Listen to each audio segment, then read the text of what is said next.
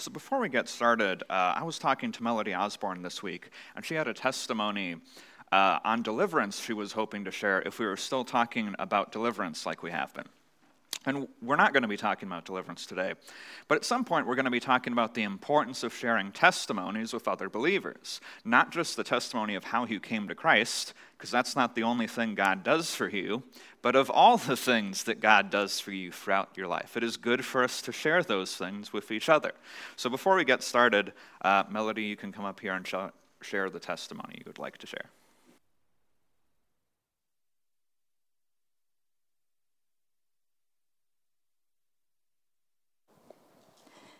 Good morning, everybody. So thank you, Josiah. So when he was talking about deliverance and we heard a couple of testimonies, the Lord just put it on my heart. I really wanted to share this testimony of deliverance in my life. And I have several testimonies like this, but and if you want to know more, you can always ask me later. But this particular incident happened, I believe, in our first year of marriage.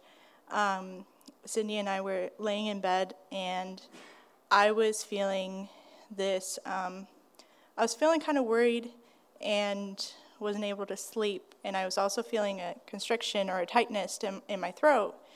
And after talking through the things that I was worried about with Sydney, it's still, that tightness wouldn't go away. So I was like, Sydney, maybe it's a demon or, something, that has control over me. And so, and I had previously gone through deliverance for other things, but, praise God, Sydney was particularly filled with the Spirit that day, and he started praying in tongues, and the Lord gave him this word that it was the spirit of manipulation. And so I'm like, okay, let's cast out this spirit of manipulation. And then he was like, no, wait, you need to repent for it first. I'm like, okay, what does this mean? Like, what do I need to repent for? Have I been manipulating people, or what is it? And he's like, no, it means like when you're trying to be in control.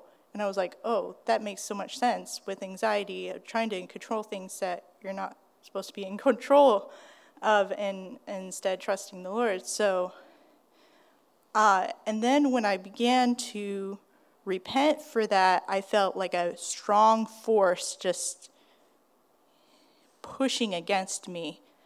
And I really didn't want to repent for this. And that's something that demonic activity does, is just try to keep you from doing what God wants you to do. But as I did so, I pressed through with Sydney's support, and when I did, I sort of felt like a pain. It hurt at first, but then I felt like a release and just a deliverance. And what happened, the beautiful thing that also happened, is God gave me like this vision of like scales kind of falling off of my body. And it kind of hurt, but then afterwards, Sydney hugged me, and I felt more warmth of his love and of God's love for me than I had previously felt before.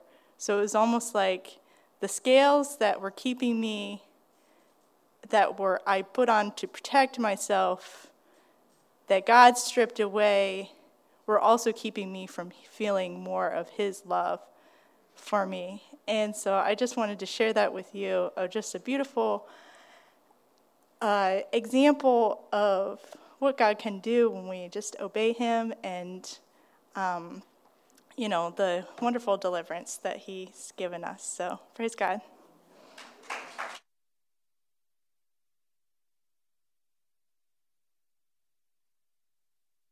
Praise the Lord. Thank you, Melody.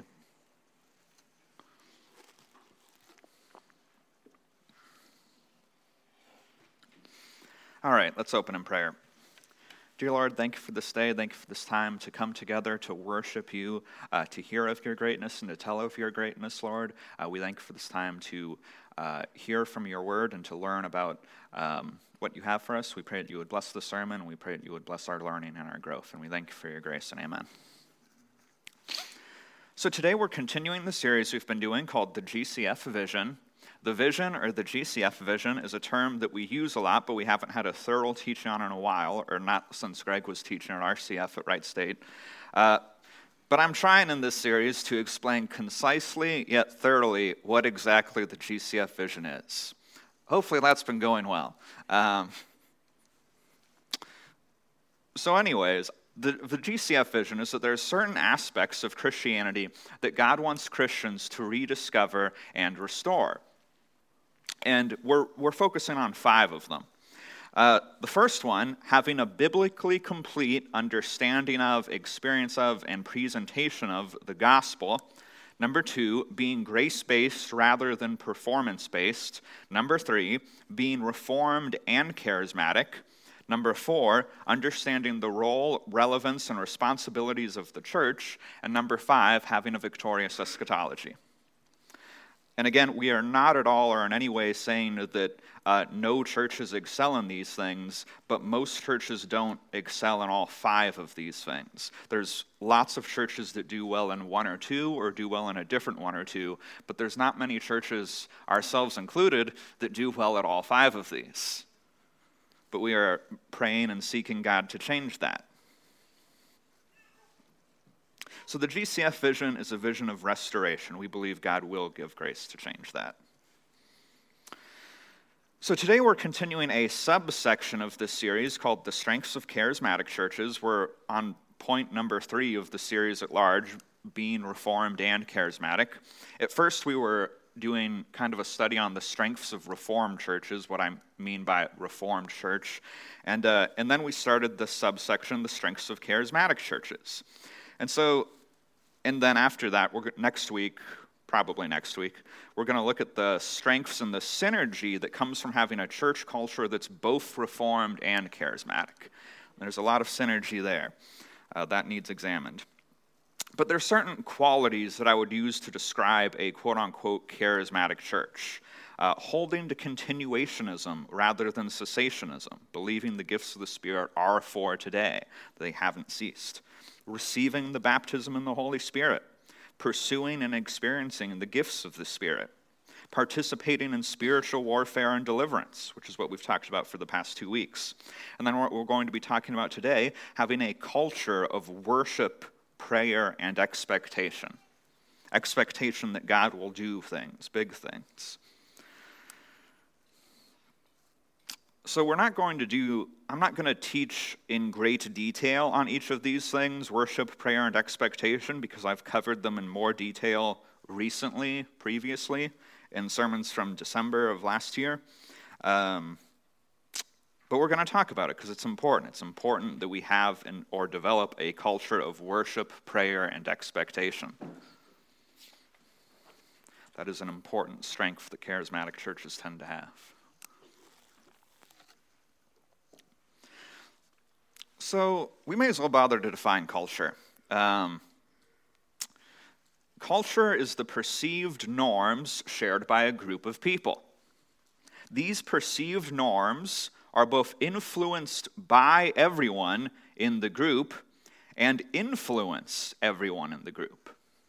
And these perceived norms are usually defaulted to in regards to thoughts and choices if the individual does not have a reason to do otherwise. So because of that, culture can have a powerful effect on people. Or if people, for some reason, if a person doesn't like their culture, they can mitigate the influence it has. But culture can be good or bad, helpful or unhelpful. But just like when we were studying the strengths of Reformed churches, the last thing we looked at is the importance of having a culture of studying the Bible and theology diligently. We're going to end our part on the strengths of charismatic churches with how important it is to have a culture of worship, prayer, and expectation. And we need to have a culture that emphasizes both. We shouldn't emphasize theology above worship and prayer, and we also shouldn't emphasize worship and prayer above God's word. We really need to emphasize all of it. So let's start with this idea of having a culture of worship. Let's examine that a bit deeper, or talk about that a bit more. What's the importance of having a culture of worship? What benefit could it bring? Why is it important that we have a culture of worship? There's a few things I want to mention about that, why we should worship regularly. The first one is that worship tends to bring more of the power of God into our lives. There is supernatural power in worship, and when we frequently have worship, we can start to more frequently see the power of God. Let's look at some verses that show the power of prayer, or of worship. Acts 16, verses 25 through 26. Now about midnight, Paul and Silas were praying and singing hymns of praise to God, and the prisoners were listening to them. And suddenly there was a great earthquake, so that the foundations of the prison were shaken, and immediately all the doors were opened, and everyone's chains were unfastened. Now God had in mind to set Paul and Silas free in this way. He could have chosen to do it any time. He could have done it the day before. He could have done it the day after. But he chose to do it when they were worshiping. He chose to do it when they were singing praises to him. Let's also look at 2 Chronicles 5, verses 11 through 14.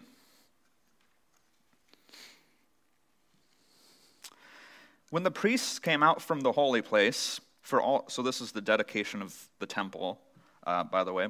So when the priests came out from the holy place, for all the priests who were present had sanctified themselves without regard to divisions, and all of the Levitical singers, Asaph, Heman, Jeduthun, and their sons and kinsmen, clothed in fine linen, with cymbals, harps, and lyres, standing east of the altar, and with them 120 priests, blowing trumpets in unison, when the trumpeters and the singers were to make themselves heard with one voice to praise and to glorify the Lord, when they had raised their voices, accompanied by trumpets, cymbals, and other musical instruments.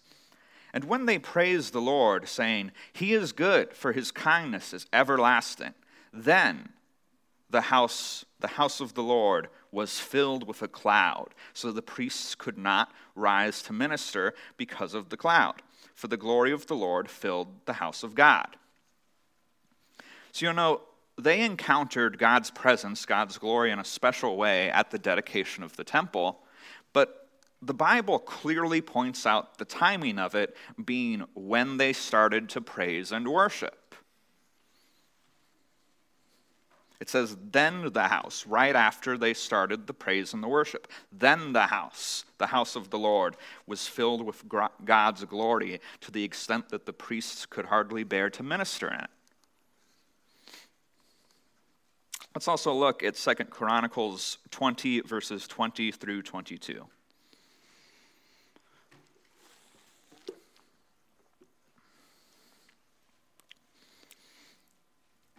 And they rose early in the morning and went out in the wilderness of Tekoa. And when they went out, Jehoshaphat stood and said, "Hear me, Judah and inhabitants of Israel. Believe in the Lord your God, and you will be established. Believe his prophets, and you will succeed." And when he had taken counsel with the people, he appointed those who were to sing to the Lord and praise him in holy attire, and they went before the army.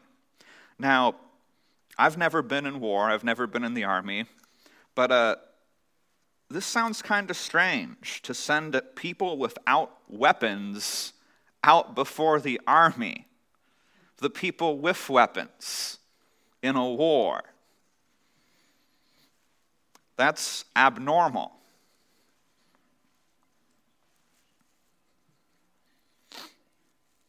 But they went out before the army and said, "Give thanks to the Lord, for his steadfast love endures forever." And when they began to sing and praise, the Lord set an ambush against the men of Ammon, Moab, and Mount Seir that had come against Judah, so that they were routed or they were all killed. They all died in battle. So God delivered Israel without Israel even having to engage in physical warfare when they started to praise and worship. Now, that's not how things always went for Israel, but in general, we see a pattern that there is literal, tangible power in praise and worship. And it is something we need to take advantage of. It's something we need to access. It's something we need to utilize.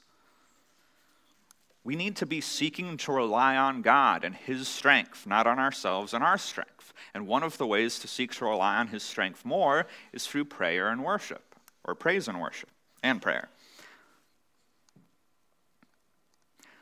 You know, there's a reason why at deliverance meetings or meetings where we're praying for someone to get healed, we start with a time of worship, typically a prolonged time of worship before we even start the deliverance part or praying for someone's healing, because there's power in worship. So one of the benefits of having a culture of regular worship is that we'll see more of God's power. The next benefit of having a culture of worship, or why it's important that we have a culture of worship, is it tends to lead to greater enjoyment of God. So worship is often one of the most effective ways to enjoy God's glory. And when we worship frequently, we will have a tangibly greater enjoyment of God than if we don't worship frequently. Let's start out by looking at some verses that talk about the enjoyment that we can have in God's glory, especially in worship. Psalm 16, verse 11. You make known to me the path of life. In your presence there is fullness of joy. At your right hand are pleasures forevermore. In God's presence there is fullness of joy. That's not because of all the stuff God owns. That's because of God Himself. God is the object of that enjoyment. Because we were made to enjoy God. We were created to enjoy Him. Let's also look at Psalm 147, verse 1. Praise the Lord, for it is good to sing praises to our God, for it is pleasant, or it is pleasing, or it is enjoyable, and a song of praise is fitting. Let's also look at Psalm 43, verse 4. Then I will go to the altar of God, to God my exceeding joy, and I will praise you with the lyre, O God, my God.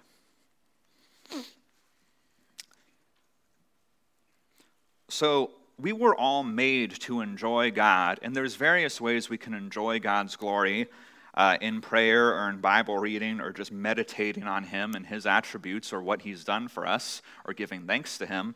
But one of the, especially in my life, most tangible or practical ways to really enjoy God is in worship and in praise. I can remember I used to not think that worship and praise were fun. I used to think, well, it's just a task I got to do. I go to church. I'm waiting to leave. I guess we got to praise. Can I eat lunch yet? And that was my thoughts. But that was before, God really got a hold of my heart. That was back when I lived for myself.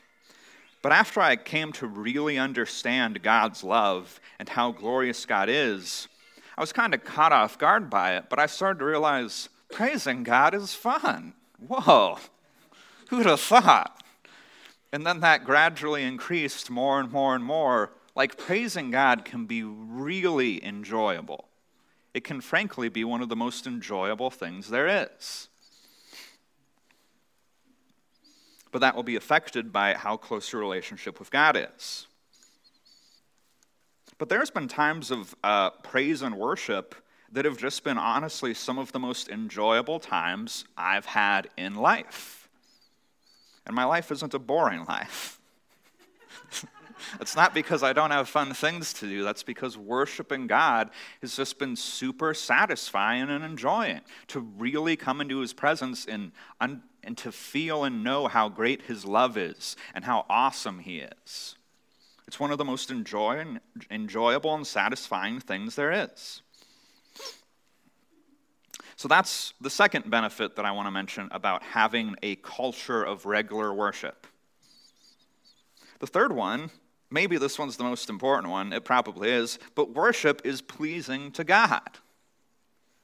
God is pleased by our worship. God enjoys our worship. Not only does he give us the grace that we get to enjoy it, but he enjoys it. God wants people to worship him. Let's look at John chapter 4:23. But the hour is coming and is now here when the true worshipers will worship the Father in spirit and in truth. For the Father is seeking such people to worship him. God wants people to worship him. Let's look at 1 Peter 2, verse 9. But you are a chosen race, a royal priesthood, a holy nation, a people for his own possession, that you might proclaim the excellencies of him who called you out of darkness into his marvelous light. What do we do when we worship and praise? We proclaim God's excellencies. God wants a people for himself who will proclaim his excellencies, who will sing about him and enjoy him, who will live for him and know how great and awesome he is. And he enjoys that. He enjoys our praising him.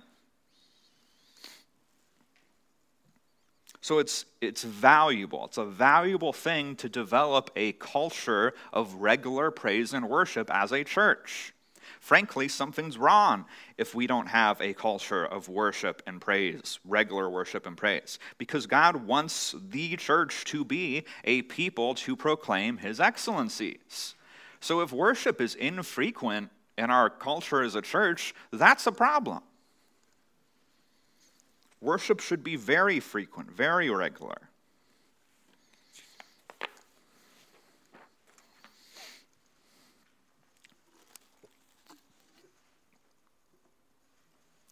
So how can we develop more of a culture of worship? We have somewhat of a culture of worship, but we can always do better. There's three things that I think particularly would help to develop more of a culture of worship as a church, or for any church that wants to develop more of a culture of worship. But the first one is incorporating worship and praise into your everyday life. You know, you can praise God at any moment of the day. And in modern times, we can do it somewhat easily because even if you don't have songs memorized, you have Spotify or YouTube or, your app of choice. Or if you want to be old-fashioned, an MP3 player. Or a hymnal. But anyways, we can incorporate worship into our everyday life. If you want to have more worship, it's not necessarily something you have to sacrifice a large amount of time to do. One of the easier ways to start worshiping more is to start incorporating it into when you're doing chores. You can be praising God. This is something I see Teresa doing a lot. When she has time set aside for doing dishes or for cleaning the house, she'll play worship music on the TV and sing along. Just very regularly. That's just her pattern for doing chores. You can work worship into most tasks that you do in the day. Whether it be driving in the car or doing chores or maybe at your job, depending on what your job is. There's plenty of opportunity to worship God throughout the day. And not just while doing other things, but we can and should have times set aside just for worship. Worship is important, and worship is enjoyable, and we should set aside time for it. I'm not going to tell you how much time or how often to set aside time for it, but if we don't have any time set aside for it, that might be a problem. The second way we can cultivate more of a culture of worship is to, have worship meetings. But an easier way to have worship meetings, so sometimes you can get bogged down by trying to do things formally organized, like we're going to have this meeting in this building at this time, and we have to plan it 4 weeks ahead, and we have to announce it, and, planning stuff like that is inconvenient. But something much more convenient is when you're hanging out with your friends or you're doing something, you can just have worship. If you have people over to hang out or to play video games or for a bonfire, you can choose to just have a time of worship right then. It doesn't have to be your entire time of hanging out, but you can incorporate it into any group activity with other Christians. Or if it's a Friday night and you have nothing else to do, you can call people up, hey, do you want to worship? But we could, I think having small casual worship meetings is just a convenient, powerful, practical way to have more worship. You don't even have to know how to play an instrument. Teresa and I regularly have small casual worship meetings, and we just play YouTube videos on the TV, and they come with lyrics built in, and they're great. They're awesome. They're powerful worship meetings. They're very enjoyable. But we can have small casual worship meetings at any time. You don't even have to plan it ahead. The third thing we should do to have more of a culture of worship is seeking to know God's heart. So I mentioned that I didn't used to enjoy worship, but then I started to enjoy it more and more. And there are certain things that affect whether or not a person will enjoy worship or how meaningful times of worship will be for them. But one of the biggest factors that affect how meaningful your times of worship are going to be is how well you know God's heart. If you have struggles to accurately perceive God's love, worship isn't going to be very enjoyable. And, that makes sense. Coming into the presence of a great, mighty, powerful, awesome God who's holy and just, but maybe doesn't love you? That doesn't sound fun. That sounds scary. So if we struggle to accurately perceive God's love, that's going to affect our worship. But the more accurately we know God's love, the more accurately we know his heart, the more enjoyable and the more real our worship will be.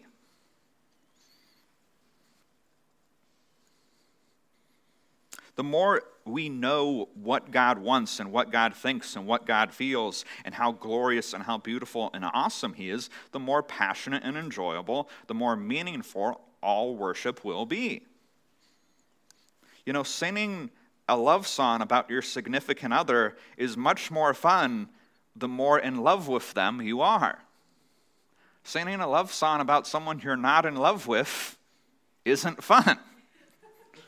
But when someone's really in love with their significant other, you can't get them to stop.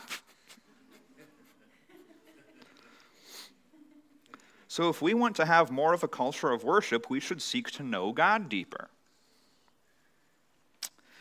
So I went a bit over my allotted time on that, but that's fine.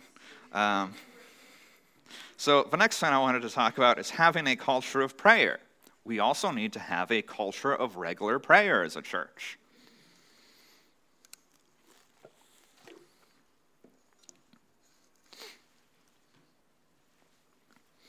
So why do we need to have a culture of prayer? What's so important about it? Why does it make a difference? The first thing I would have to say about that is prayer is God's design for how his church is intended to operate, how Christians should operate in life. Prayer is a huge part of God's design for us. So the scriptures talk about specific blessings that God wants to give us, but that he wants to give in response to prayer and not apart from prayer. That's a very important distinction to understand. God has many gifts, a myriad of gifts he wants to give us, but there's a number of them that he wants to give to us in response to prayer and not apart from prayer. Let's look at some things that God wants to give us through prayer. Wisdom, James 1:5. If any of you lacks wisdom, let him ask God, who gives generously to all without reproach, and it will be given to him. Peace. Let's look at Philippians 4, verses 6 and 7. Do not be anxious about anything, but in everything, by prayer and supplication, with thanksgiving, let your requests be made known to God. And the peace of God, which surpasses all understanding, will guard your hearts and minds in Christ Jesus. Deliverance. Sometimes deliverance can only happen by prayer. Sometimes. Let's look at Mark 9, verses 28 through 29.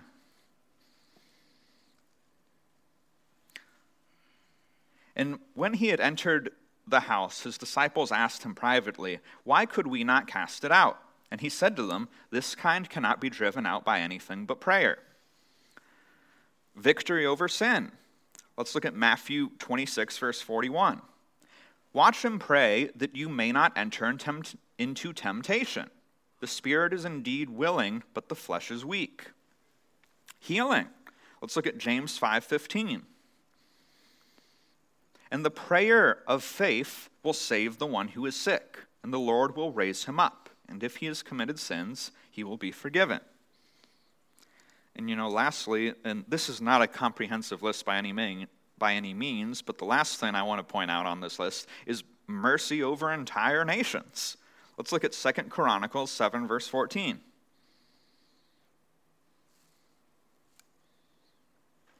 "If my people who are called by my name humble themselves and pray and seek my face and turn from their wicked ways, then I will hear from heaven and will forgive their sin and heal their land."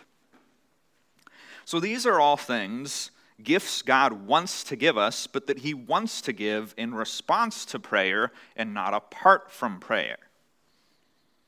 But God already knows all our needs, so why does he want us to pray? What's the point? Why does he have things he desires us to benefit from, he desires us to enjoy, that he specifically wants to give in response to prayer, not apart from prayer? Because we know that's the point. It says in James 4:2, "You desire and do not have, so you murder. You covet and cannot obtain, so you fight and quarrel. But you do not have because you do not ask." So prayer is important to God, and one of the reasons it's important to God is because it glorifies him. There are things that God could do that he would be more glorified if he did them in response to prayer than if he did them apart from prayer. So how does that work? Well, there's a few ways that God giving us things in response to prayer rather than apart from it leads to him being more glorified.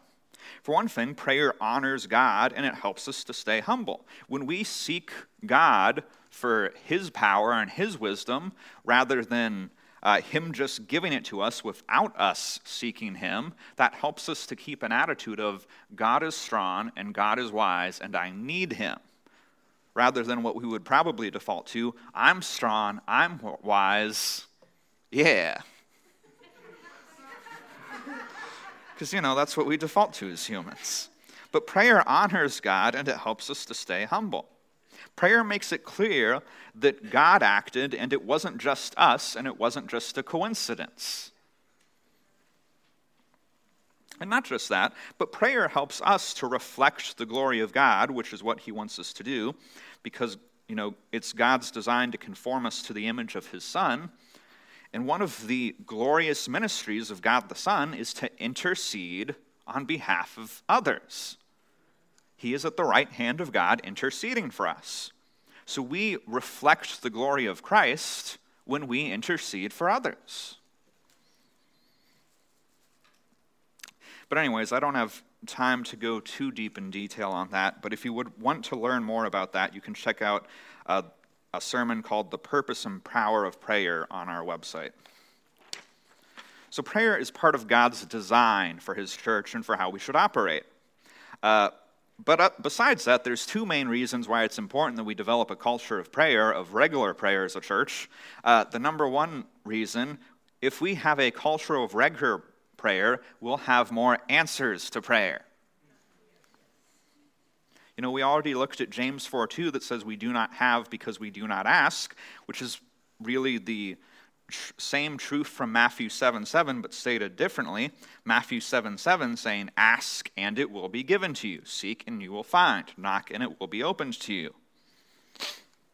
But I also want to point out, it is important that we have a culture of prayer as a church, because praying believers praying together has a certain power or synergy to it that we don't get from praying alone, even though we should be praying alone as well. Matthew 18, verses 19 through 20 says, "Again I say to you, if two of you agree on earth about anything they ask, it will be done for them by my Father in heaven. For where 2 or 3 are gathered in my name, there I am among them." There are plenty of God's gifts that we would see more of if we prayed for them more. People coming to Christ more often, more healings, more wisdom, more victory over sin. These are all very important things that we daily would like to see more of. But we need to make sure we're regularly praying for them. Because again, we do not have because we do not ask. Or maybe another way to look at that, we do not have as much as we could because we do not ask as much as we should. The scriptures are very clear that we won't see good things like these as much as we otherwise might see them if we're not regularly praying for them. You know, the Holy Spirit is drawing people to God. Even if we don't spend any time in prayer, people will still come to Christ because God is going to bring them. But then again, we'd also see people coming to Christ, just not in our church, if we didn't evangelize at all.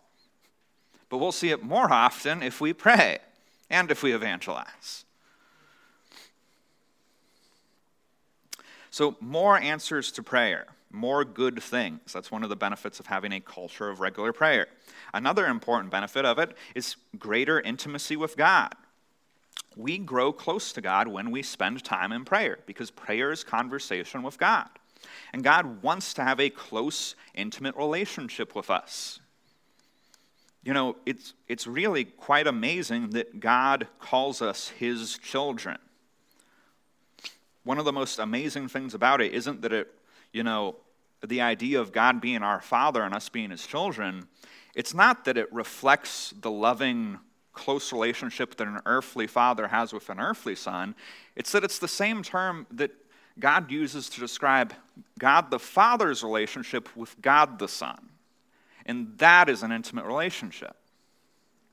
Much more so than any earthly father has ever had with any earthly son. But God wants us to be close to him, and when we spend time in prayer, we grow closer to God. We grow more intimate with God. If you don't feel like you have a close relationship with God, one of the areas you should examine in your life is your prayer life. If you don't spend much time in prayer, that's probably at least part of why you don't feel like you have a close relationship with God.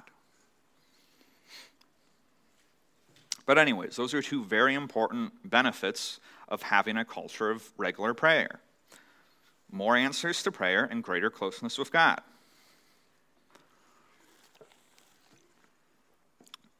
So how can we cultivate more of a culture of prayer? So there's 3 things I want to emphasize of what it takes to cultivate more of a culture of prayer.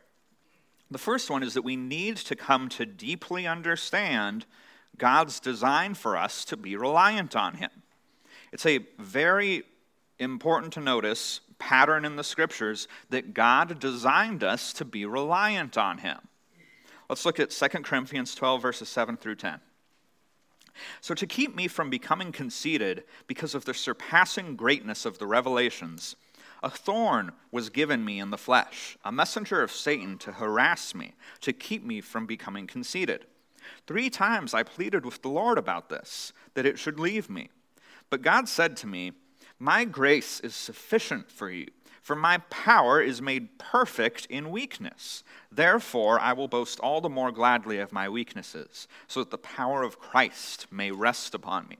For the sake of Christ, then, I am content with weaknesses, insults, hardships, persecutions, and calamities. For when I am weak, then I am strong.'" It's worth examining and thinking about, what does it mean God's power is made perfect in weakness? It definitely doesn't mean that God's power is made more powerful, because God's power is infinite. You can't add to it.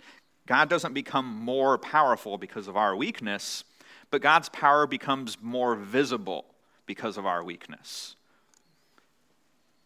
That's what it means God's power is perfected in weakness. Not that it becomes more powerful, it becomes more visible. But God designed us to be reliant on him because it shows his power. Let's also look at 2 Corinthians 4, verse 7. But we have this treasure in jars of clay to show that the surpassing power belongs to God and not to us.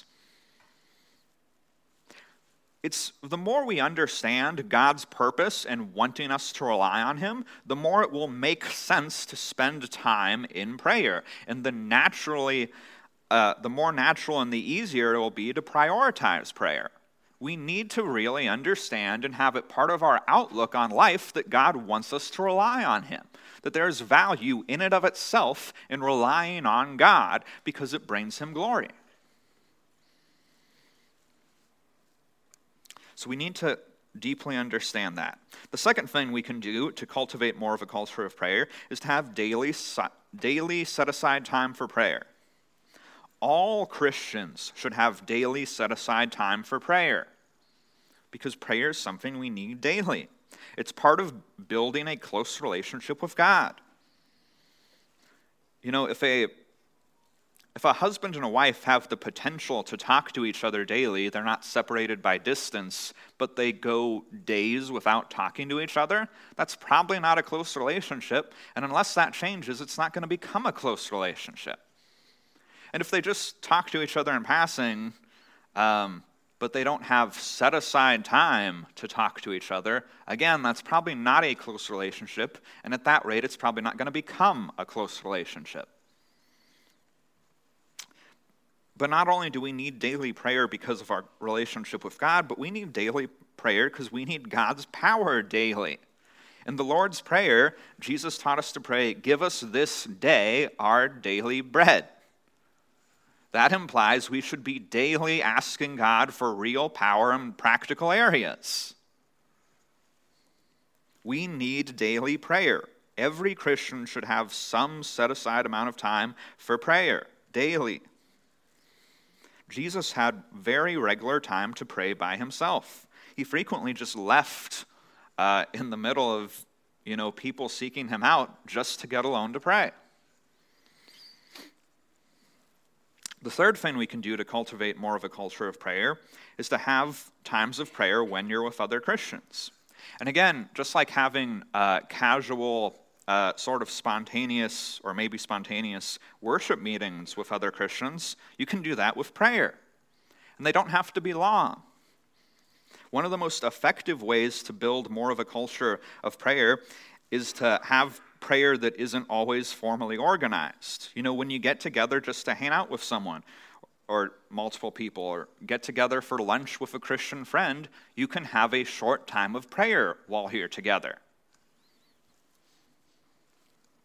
And having short but focused times of prayer frequently can make a real difference, especially in helping us to build a culture of prayer, which the church in Acts definitely had. It says in Acts, I think chapter 2, that the believers in Acts regularly got together and were devoted to prayer. The church needs to be devoted to prayer. Each local church needs to be devoted to prayer.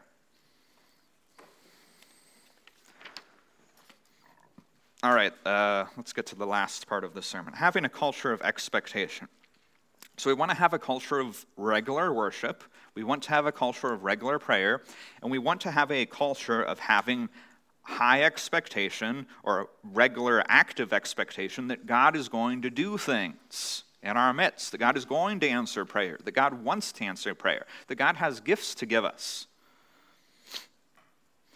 So why does it matter whether or not we have expectation that God will do great things? Does that even make a difference? The Bible seems to say it makes a big difference. Let's look at Matthew 13, verses 57 and 58. And they took offense at him. But Jesus said to them, "A prophet is not without honor except in his hometown and in his own household. And he did not do many mighty works there because of their unbelief." Let's also look at Matthew 14, 27 through 29. We'll get back to that about Jesus' hometown in just a second. But immediately Jesus spoke to them, saying, "Take heart, it is I. Do not be afraid." And Peter answered him, "Lord, if it is you, command me to come out on the water." And he said, "Come." So Peter got out of the boat and walked on water and came to Jesus. Now I think it's good that Peter wasn't presumptuous and didn't just say, "Jesus is walking water, I'm going to walk on water." He asked, but it shows his expectation that he asked. He had expectation that Jesus would maybe say yes, or that Jesus just would say yes. He had expectation that would be possible. He had expectation that God would be willing to grant that. And he had expectation that God had the power to grant that. If Peter didn't have any expectation that God was going to do great things, he probably wouldn't have asked that. And if he hadn't had asked that, he wouldn't have gotten to walk on water.